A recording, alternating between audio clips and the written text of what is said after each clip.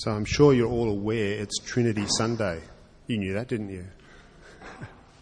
It's Trinity Sunday, which is why this particular Bible passage is included in the lectionary, because it mentions the Spirit and the Father and the Christ. So there's not that many places in Scripture that the three persons of the Trinity are mentioned together, and there certainly isn't any formulation of the notion of Trinity. And in fact, you might wonder whether the notion of Trinity isn't just the construct of very clever theologians. And I would say unlikely, because it's not a very clever construct. In fact, it's a very difficult and clumsy construct. It's kind of like the unavoidable conclusion of any astute observation of what's happening in the Scriptures. Down through history, as God has interacted with the people, there seems to be these three persons at work. And we put together this notion of Trinity using language that really isn't adequate to explain something that is actually beyond our capacity to properly understand. But it is a necessary part of Christian theology, because the facts of the matter point in this direction, even though it's not quite clear how to make very good sense of it all. So let's just think for a moment. The Spirit. Now, you could think of the Spirit just as the wind of God, or that part of us that is kind of not our fleshy bits. And Paul certainly makes use of the term Spirit in a number of ways. Sometimes he contrasts it with the flesh being the principle of self-serving kind of animal survival instinct, whereas the Spirit is the principle of following God's self-giving ways. We hear this usage in Paul's reflection: the mind set on the flesh is death. Or I think the version that Anne read was different, but it was that same idea. Flesh dies. We know that, don't we? Flesh always has died, and it always will. And if that's where you're going to place your confidence and hope, I dare say you're a fool, because it's going to go. By contrast, the things of the Spirit are eternal. They don't die with the flesh. They're all about the life that never fades. But in this passage, St. Paul is referring specifically to the Holy Spirit of God, not just Spirit generally, because he says, for all who are being led by the Spirit of God, these are the children of God. And the Holy Spirit of God is kind of like the life part of the creation, in a sense. There's a notion in which the Spirit, God's Spirit, has been present from the very beginning, or from before the very beginning. The earliest creation narratives, that God's Spirit hovers over the tofu v'hofu, which is the nothingness and void, the waters all doing crazy things that aren't controlled. The Spirit was there hovering, getting ready to do something. God breathed the Holy Spirit into the first humans in the garden to make them alive. The Spirit is instrumental in enlivening the humans at the very start. And all the way through the history of the people of God, God's Spirit speaks through the prophets to keep calling people toward that which is life. And it's not just the breath of God, because God's Spirit is not an unintelligent force like the wind or breath or something like that. You know, human beings are really ingenious. We can harness all sorts of things to our advantage. A sailor can sail across the oceans to the other side of the world, harnessing the wind. Wind that has no intelligence as such, but it has patterns, and the sailor reads the patterns and responds to the patterns with the sail and the direction of the boat, etc.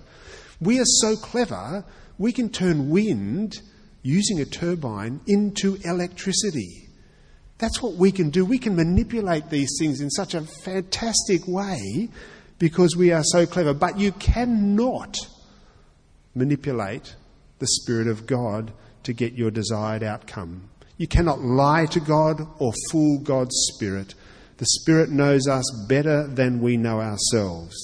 And of course, the Holy Spirit does not possess or control people. The Holy Spirit does not use force on people. That's what evil spirits tend to do. We don't get forced by the Holy Spirit to do things that we don't want or intend to do. But the Holy Spirit works within a person to bring truth to our awareness, such that we might clarify our convictions and what's going on in our lives and be liberated to live in accordance with the truth. And this is kind of like a sovereign act of an intelligent action inside us, a relational work. It's not a mechanical effect executed by remote extension of the will of a distant deity.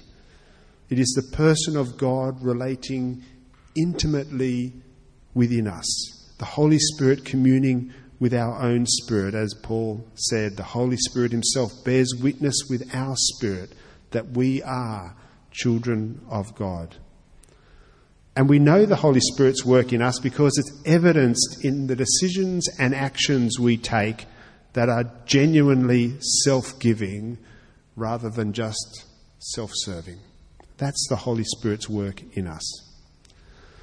The Father is featured in this passage as well. The Father is the figure that many typically think of when we use the word God, the almighty and utterly other, the distant, residing above the heavens. When Yuri Gagarin did the first manned space flight, Khrushchev slyly commented, "Gagarin flew into space and didn't see God." Well, Khrushchev was thinking of the Father when he said that, because that's the God that people have in their minds. But what's truly unique about this person, the Father in the Trinity? The Father is the source of identity. It's kind of the overarching nature of the Father allows us to locate ourselves in the Father, as it were. Just as a family name provides identity. My name's David. That's my very personal name. I come from the class of Gore. That's my more general name. That's where I find my identity. If you want to go further, you could say I'm also an Australian, or you could use all sorts of other identifiers. But ultimately, the identity that really matters is that I'm a child of the Father. I'm a child of God. And this gives me identity, and identity gives me a profound sense of security. Because people who lack security often feel the need to fight in order to make themselves feel more secure. And identity and security are really closely linked, I think. I'll never forget the forum I attended years ago. I was either in a church or at a synagogue in the city, I can't remember which, but there was a Jewish rabbi and a Christian theologian, and they were discussing the ideas found in the epistles of St. Paul. And while I resonated with many of the arguments the Christian theologian put forward, the sense of unshakable security that the rabbi had was really compelling. He knew he was a child of God. He was utterly secure in his position. You might even say he was too secure, really, because he was neither persuaded nor intimidated by the ideas that were being presented to him. But that sense of security was really palpable. And identity and security are the building blocks of true freedom. Not the idea of freedom from, which so many people seem to strive for today, freedom from responsibility, freedom from burdens, freedom from the commitments of anyone I don't want to be with or anything like that. But far better than this is being set free toward who we were created to be and Christ now calls us to be. A freedom that grows only from the foundation of security and only in the direction of our identity as God's children. And Paul also refers to the Christ in this passage. He talks about our inheritance in Christ, because Jesus bequeaths something really important to us. As he walked around Palestine, he was confident that he was a child of God. He lived in the security of God's gracious love, the gracious love of his Father. And this confidence and security were things that shaped his ministry and which he bequeaths to those who follow him. Our identity as God's children and our security in God's gracious love equip us to serve Jesus. We do not need to create our identity by going out and doing all sorts of things or separating ourselves from other people or opposing somebody. We don't need to fight for our security. We are the people who have been graciously given these things. I became a follower of Jesus nearly 40 years ago. Can you believe that? Nearly 40 years ago. I was already a successful graphic artist. I was soon running my own studio, making multiple times the earnings of any of my contemporaries at the time. At the tender age of 24 years old, I decided to give that up. I realised then that my decision would have long-term financial implications. While my friends were contemplating mortgages, I was making the decision to sink my considerable savings, all the money I'd squirreled away for so long, into a theological degree. I did this with the awareness that with the combined wealth of my family, which was not vast, it was still greater than most people in the world would ever know. So I took a calculated risk. My family had enough people in it focused on earning an income, so I focused on something different. And I did so trusting that if things got really desperate for me, they would have the heart and the resources to ensure that I'd not be left on the streets. It wasn't a fantastic investment plan, but it gave me an incredible sense of security to be free to try something. And besides, when I did try to make attempts to squirrel away my own investments, it became clear that I was much better at theology and pastoral care than I was at finance. So all of this is to say that just a little bit of security can give you enormous amounts of freedom. And I've spoken about the nature of Christ's glory here before. It is such a strange thing to us, I think. It's a reinterpretation of glory. Rather than the look at me orientation of the world's glory, the vacuous emptiness of creating a spectacle by trying to be spectacular, Jesus has an I am for you approach to glory. He gives his all in love for us. This is the glory we become caught up in as we likewise give our all in love for one another. It's not a glory of treasure later as our reward. Some of you will know that joke about St. Peter showing in a millionaire. He lived a lovely life on earth and been quite a good person, he thought. And this millionaire comes, well, probably be a billionaire these days, comes to St. Peter, and Peter welcomes him in and he says, oh, I'm looking forward to this, heaven's supposed to be even better than on earth, and da-da-da, and very excited. And Peter's taking him down all these gold-lined streets with massive mansions, and finally gets to this little tiny house. It's brand new, but it's a one-bedroom house, doesn't have its own bathroom or anything, and goes, there you go. And the guy goes, what? That's it? He goes, well, we did the best we could with what you sent on ahead. And tied up in that joke is a notion that you do good things now and you'll get a reward later on. But the glory we share in Jesus is a glory that's been so redefined as to point to what's truly eternally rewarding. It's not just life here, but on steroids. There's an inflection, a change.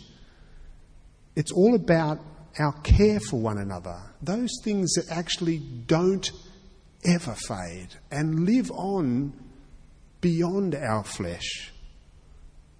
We don't end up with a bunch of loot at the end as if loot somehow becomes more valuable to us. No, we enter the internal things now, the glory now, as we live into it now. See, each of the three persons of the Trinity offer their own unique aspects of the Godhead. Similar to the way instruments make up an ensemble, Each has unique attributes. The guitar is not the piano is not the flute is not the violin is not the harmonica. Yet they can be unified in playing something together. They don't even play the same notes. I forgot to mention the bass. Sorry, thank you, Phil, just chiming in there. Each one offers a unique contribution to the whole. The three persons of the Trinity are each completely divine, just as the guitar, the flute, the violin, the piano, and the harmonica are each completely musical instruments. But when they play together, we get a band. And it's a wonderful thing. Now, I'm not going to pretend that I understand everything about the Trinity. Probably from my talk today, you know that I understand very little about the Trinity. But I am convinced enough to believe it is a thing. And it's because the evidence points in that direction. And in a moment, we are going to gather around the Lord's table. Robin's going to lead us through the liturgy. And it is the Father who sent the Son.